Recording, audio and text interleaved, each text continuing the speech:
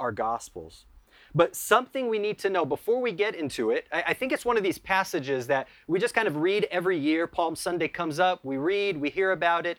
And sometimes we're so removed from the culture and what was happening at that time that we kind of miss how they were receiving this and how maybe they were interpreting this time, this entry of Jesus. And so we need to know a little bit about the political and spiritual climate at that time.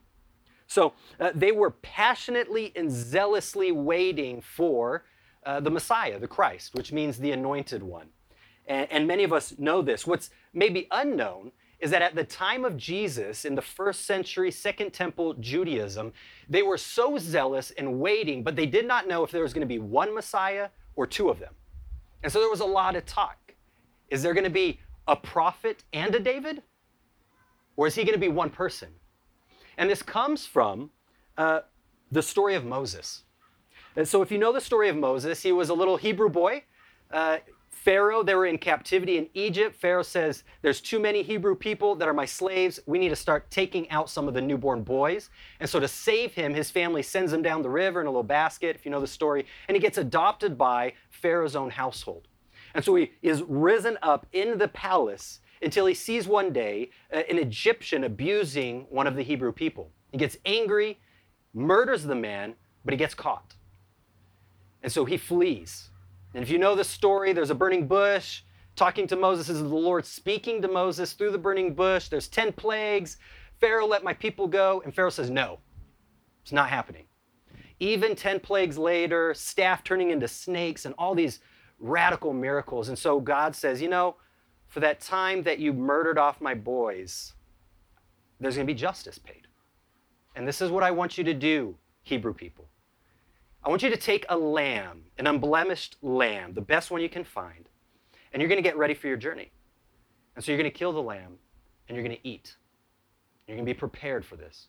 But at the same time, I want you to take the blood of this lamb, and you're going to put it on the doorposts of your home. And as I pass by, if I see the blood of the lamb covering your home, I will spare you. I will save you. And those who do not have that, justice will be enacted for what had happened to my people. And so that happened. And because of the great loss of Egypt and even to Pharaoh's own home, he says, I never want to see you again. You people get out of my land. And there's more to that story. He chases them, the Red Sea and all this stuff. But finally, the people make it into the desert and start this journey with God in traveling in tents. And because of this, they would enact the Passover every year. And this is the time that we find Jesus about to enter Jerusalem. But God made a promise to the people of Israel right after this. In Deuteronomy 18, and he said this, the Lord your God will raise up for you a prophet like me. This is Moses talking to the people from your fellow Israelites. And you must listen to him.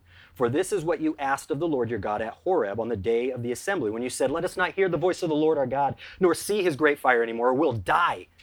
The Lord said to me, what they say is good. I will raise up for them a prophet like you, Moses, from among their fellow Israelites, and I will put my words in his mouth, and he will tell them everything I command him. And so what Moses did was not only act as the mouthpiece of God, but he was known as the prophet that led out the people from captivity into freedom. When they were under pagan rule and captivity and the burden of slavery and the beatings and everything else, he led them out into freedom. And they are once again under the rule of Rome, crying out, Lord, when are you going to send that next Moses for us? And you might know they are also waiting for someone who was like David, a man who was an anointed king whose own heart was after God. And he had the ability to lead the nation in such a way that they too wanted to follow after God's own heart.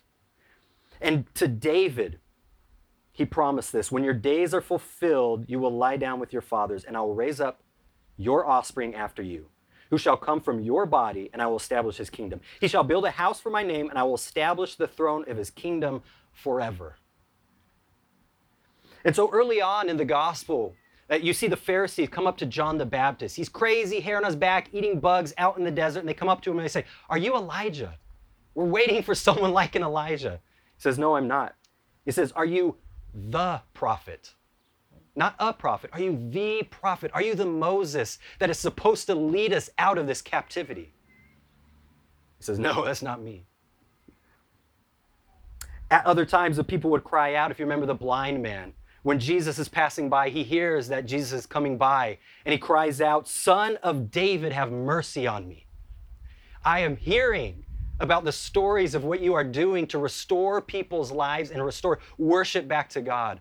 You must be the one that we've been waiting for. Son of David, have mercy on me. So this is who they're waiting for. Is it going to be one person? Is it going to be two? It's time. They have been waiting. They've been counting down since Daniel. He said 70 weeks times 7, and I'm going to send someone. They do the math around 490 years. This is the time. It's now or never, God. Are you going to show up? And so now it's Passover. They're literally about to celebrate the time when God released them from captivity, from slavery. And where is Jesus at the moment? He's hiding. He's been hiding. If you remember, just 2 weeks ago when Ben was teaching, he had this conversation with the Pharisees, and he comes to the point where he says, I and the Father are one. And they pick up stones to kill him. It's like, how dare you make yourself to be with God? And then they want to arrest him. And so he flees. And it says that he goes to the Bethany on the other side of Jordan. We don't even know where that is today. He goes to where John the Baptist basically was, out in the middle of nowhere to hide. So he's hiding. He knows, and everybody knows, that there is a death warrant out for him, an arrest, and we're going to kill him. And so he's hiding, but then he gets word, and we saw this last week. Your friend Lazarus is sick. He says, I have to go. And the disciples say, Rabbi, you can't go. They literally were just trying to kill you. What are you thinking? Your friend's sick. Just let him sleep. No, he's dead, actually. And this is for you that I must go. And if you remember the response of Thomas, he says, then let us go that we'll die with him. I mean, you can feel the heaviness, the weight that these disciples have. They have for 3 years followed their rabbi. They believe that he is something, that he has to be the Messiah, the Christ. Peter has confessed it publicly. You are the Christ, the Son of the living God. And yet at the same time, they're looking at the enemies and the intense pursuit to kill Jesus. And they say, well, it was a good run. If we go, I guess we'll die with you. And so he goes to Lazarus. And as you know, he was dead for 4 days. And we saw this last week. And he raises them from the dead. He says, I am the resurrection and the life. And he raises Lazarus. And if you're dead for 4 days, you're 2 miles from Jerusalem, there's a crowd there. You're a friend of Jesus. So people know you. If you're one of Jesus's friends, whether you're famous or not, people know you. And Jesus traveled there, and so word gets out. Word gets out about his miracle, and people are even more fervently following after him, but others are scared. And they go tell the Pharisees. And they even more now want to kill him and silence Lazarus. How can this be happening? And this is what they're thinking. All this talk about Messiah, all this talk of the Christ means one thing. To be the Messiah means to be the anointed king. And there is one thing that Rome will not allow, and that is another king trying to take that place. There were many times that other messiahs, other insurrectionists rose up with groups of people and they were stomped out brutally. Thousands would be murdered at a time, and women raped and children sold off to slavery, so that Rome would say, don't ever try that again. And so the Pharisees have this coming on. Jesus claimed to be divine, and his followers are radically saying that he is the Messiah. And here we are entering Jerusalem at the most filled, most zealous moment of Messiah hope. And what does Jesus do? I love this. He just rides in public on a donkey, right? Fulfilling scripture, but at the same time, showing he is always in control. He's always in control. And it's interesting because the people get word. I don't know if he was already in the city or maybe someone saw him and they ran out to town, but no one's expecting him right now. People know that the leaders want him dead. And that's why I think he shows up and people have to go and tell the Pharisees, Jesus has shown up. And they're probably thinking, oh my goodness, this couldn't be a worse time. We just need to get through Passover. No one talking about kings. No one talking about a Messiah. No one needs to die. Let's just get through Passover. And here Jesus just strides right in on a donkey, east side of town. I love this because he has more than once shown that he is always in control. He has said multiple times, no one takes my life. I lay it down and I will pick it back up again. No one takes my life. In just a few chapters, he's going to be in the garden. And if you know this story, this is one of my favorite stories. I don't know why. But he's in the garden with his disciples, and a group of Roman guards, soldiers, come up to him. And you can imagine armor, swords, everything. And he sees them coming. He says, who are you looking for? He says, Jesus of Nazareth. And he says, I am he. And they just fall to the ground. Like the Lion of Judah roared in that moment, and they just fell. And I imagine they're a little woozy. They get back up. He says, who are you looking for? Jesus of Nazareth? What is going on? I am he. It was like in that moment, like, you don't take my life. You're not in control. Now, I will give you my life. You can now take me. Jesus was never tricked. He was never trapped. He was the chess player that planned this all out. And just to show, you don't take my life, I'm giving it to you. He says, I am he. Now sit down. So the people respond when they see him. The flocking crowds run to him at the city gates or at the entrance there on the east side of Jerusalem, and they start throwing down palm branches. And we know in the other gospels, they're even their own coats and clothes. And what is this about? In 2 Kings 9:13, there's another story where Elisha, not Elijah, Elisha, his predecessor, pulls aside a young prophet boy. He says, look, Jezebel, that evil queen that's been killing off our people, and especially the prophets, it's time to take care of her. You need to run to the leader Jehu, and he's going to be king. I'm going to open these doors, and you book it as fast as you can, and you get there. And he does that. The man opens the door, and he rushes to Jehu. When he gets there, he opens the door, and Jehu's there with his men, and he says, what are you here for? What are you looking for? He said, I need to talk to you alone. Shuts the door. Take off your clothes. Oil onto your head. You are king now. He didn't do the sign of the cross. You are king. And he opens the door, and I imagine Jehu's men's like, bro, what's up? I'm king. I'm king. And his men who are just friends with him, followers, throw themselves to the ground and throw their coats down before his feet for him to walk on. Why? Because he had little princess toes that he wanted to get dirty? No, because that was the proper response to show all of your body and yourself, your posture and all that you have, to lay it before the incoming king, to welcome him in. And that's what they did. And this is what the people are doing here in Jerusalem. And it's interesting because when we think, if you know anything about this man Jehu, he was a particularly violent king.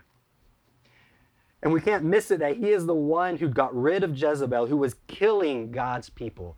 And you think, is not Christ riding into Jerusalem to do the same exact thing at this moment? We see also that they cut down branches to lay before Jesus. And John actually in Revelation 7:9, it's interesting. He says, after this I looked and behold a great multitude that no one could number, from every nation, from all tribes and peoples and languages, standing before the throne and before the Lamb, clothed in white robes with palm branches in their hands, and crying out with a loud voice, salvation belongs to our God who sits on the throne and to the Lamb. John here portrays the triumphal entry into Jerusalem as a picture of what happens in the heavenly Jerusalem, with multitudes, with palm branches, crying and shouts out to the Lord, receiving her king, the people. The palm branches, though, also call back to the Feast of Booths. And this is where we left off in the story of Passover. As they left Egypt, they traveled in tents with the presence of God abiding with them. And this entire time, as God miraculously provided with bread, with restoring their clothes daily. And so they had this time where they'd all traveled to Jerusalem, like the man camp out. They'd all put tents out, and they would camp together, remembering that time. Do you remember when God took care of our people? And they celebrated by living it out once again, crying out, God, when are you going to do it again? When will you do it once more? So at the triumphal entry, here we are, and Christ is being celebrated as the one who would bring his people out of the captivity, a spiritual Egypt, if you will. And he's being welcomed by the people with the sign of palm branches, shouts of rejoicing, and the Feast of Booths was initiated anew. And get this, as we've already hinted, who are these people that are calling out, "Blessed is the King who comes in the name of the Lord"? They are a radically conquered people at this moment. Right? If you don't know the story, the general Pompey, a Roman general, had conquered Jerusalem 63 years before the birth of Jesus. Jesus at this time is about 33. So basically 100 years have they lived under Roman occupation. If you think about it, that means there's probably no person in that crowd who was not born under Roman rule. They have celebrated year after year Passover, the Feast of Booths, and all these other holidays that commemorated and remembered the time where God freed them from captivity, all while never having tasted true freedom themselves.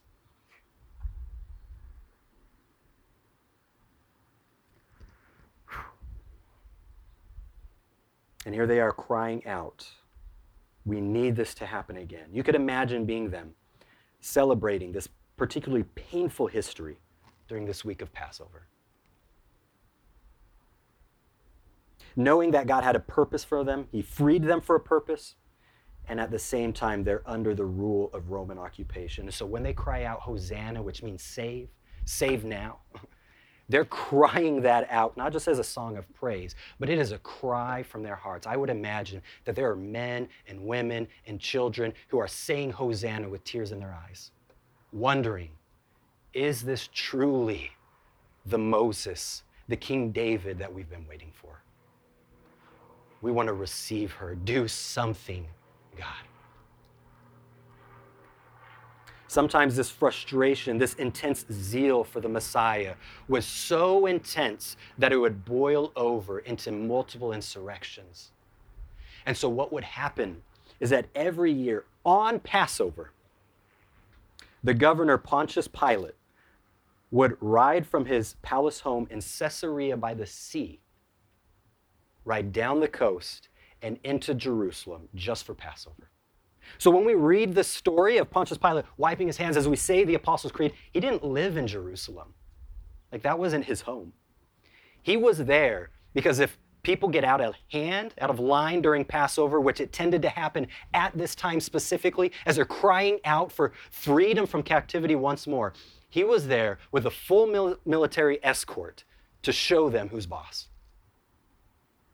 And what's interesting as you think about this, as Jesus rode in from the east, 2 miles in Bethany, into Jerusalem on the east on a donkey, you possibly have at the same very moment Pontius Pilate riding on a war horse with a full escort into the west. Right? 2 different radically opposed kingdoms. One who would force and stomp out his enemies, pouring the streets with their blood. That was Rome's way. Crucifixion, humiliation. The other would conquer his enemies through his own blood. One would rule with an iron fist as a representation and governor of Rome. The other with grace and mercy as the Prince of Peace. So we can kind of understand at this moment the frenzy and the zeal as they come throwing everything before Jesus. Blessed is he who comes in the name of the Lord, even the King of Israel. That these words come from Psalm 118. And if you know anything about Psalm 118, every year that the Jews would travel to Jerusalem, they would have these psalms that they would sing as they ascended to the city on a hill. they're called the Psalms of Ascension, and this was one of them. And this was one that was particularly filled with this messianic hope that God, you are one day again going to release us. And I just want to read just a few different lines so that you can understand. I think of this, I don't know if this is what it really was, but I think of this almost like if you remember the time of slavery in the United States and Harriet Tubman and those who were operating the Underground Railroad, I don't know if you know this, they had code words that they would use. They would have code words if this is a safe person. Are we getting to Canada? They would sing songs talking about heading to heaven. That meant heading to Canada. Moses was actually Harriet Tubman. You know, Moses is coming. It was this language of lead us to freedom from captivity. In Psalm 118, I don't know if this is what it was, but I'm pretty sure Rome did not know Psalm 118. And here are some of the lines that come from this. It says, "Oh, give thanks to the Lord, for he is good. His steadfast love endures forever. Out of my distress I called on the Lord. The Lord answered me and set me free. The Lord's on my side. I will not fear. What can man do to me? It is better to take refuge in the Lord than to trust in princes. All nations surround me." This is verse 10. "All nations surround me. In the name of the Lord, I cut them off." They surrounded me on every side. In the name of the Lord, I cut them off. They surrounded me like bees. They went out like a fire among the thorns. Verse 13, "I was pushed hard so that I was falling, but the Lord helped me. He has become my salvation. I shall not die, but I shall live." Can you imagine Lazarus singing this song as he's going up? I shall not die. I did once, but I'm living. "And recount the deeds of the Lord. The Lord has disciplined me severely." They're living in discipline right now. "But he has not given me over to death.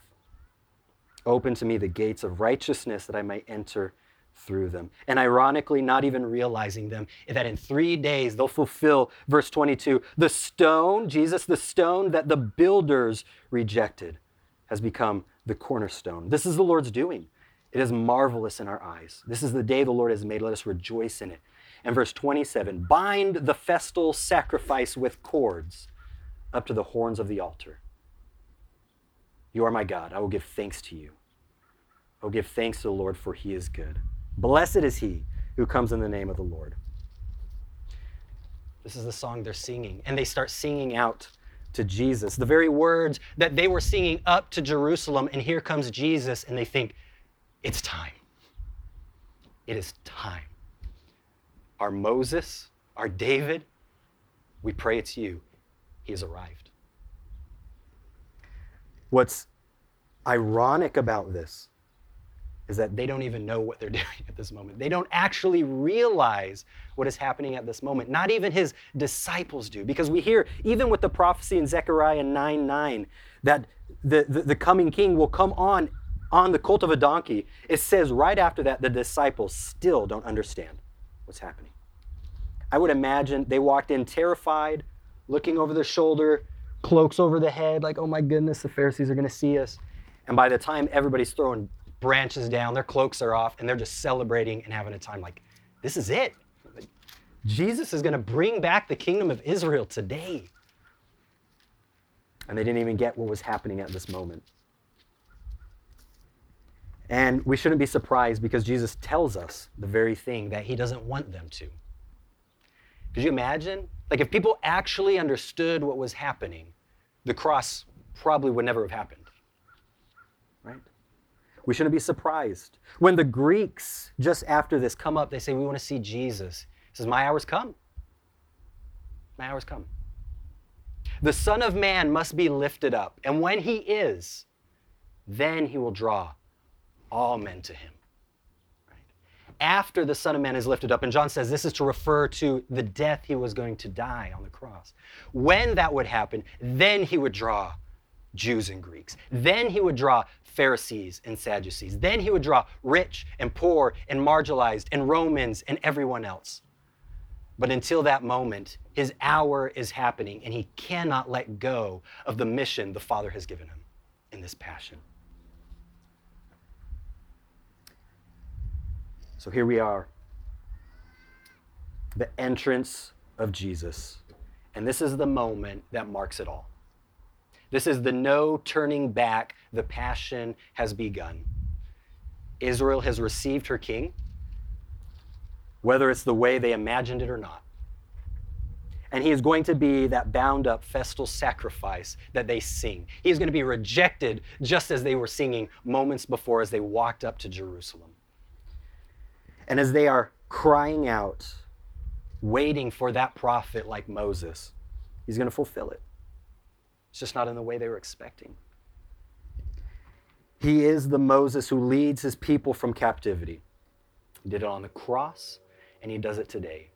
The enemy of God, death, the true enemy of God, death, is going to be conquered as he storms the gates of death, releasing its captivities and giving life as he is the resurrection. If you believe in me, you don't die. You pass from life to life. He's starting it now. He is the David that comes in as king and rules with grace and mercy and justice, who has an eternal throne that no one can take, and he doesn't share it with anybody.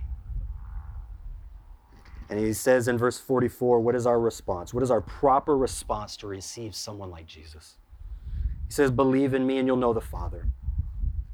See me, you see him, and you will not remain in darkness. Receive him as king and receive eternal life. When we have Jesus as king, as our Passover lamb, with his blood on the doorposts of the cross, and he as our banner, when death comes, it has no choice but to pass over. And that's what the Passover meant.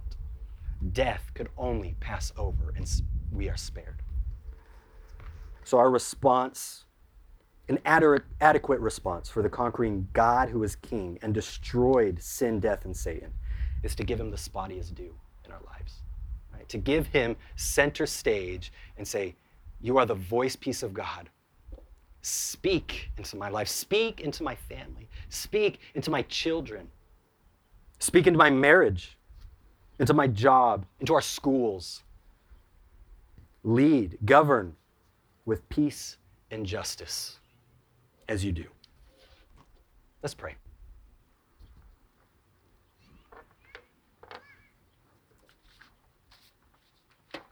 Father, our desire is that we would receive you as King, that we in our hearts would lay down palm branches, lay down our coats, lay down anything and everything that stands as a wall between us and you, that we would be able to receive you as King, and that you would govern us with love and justice and mercy.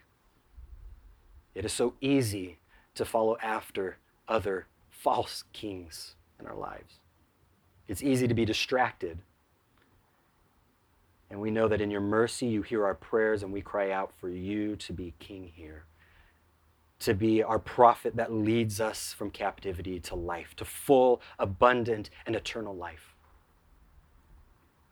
We thank you that 2,000 years ago, you would take off the immense glory and walk into humanity, embracing and feeling and empathizing with all the pains and hurts that we experience, so that we would have a high priest, a king, a prophet that knows where we're at, that has experienced what we've experienced, so that you truly could lead us into freedom. We give you praise and honor and glory. In Jesus' name, amen.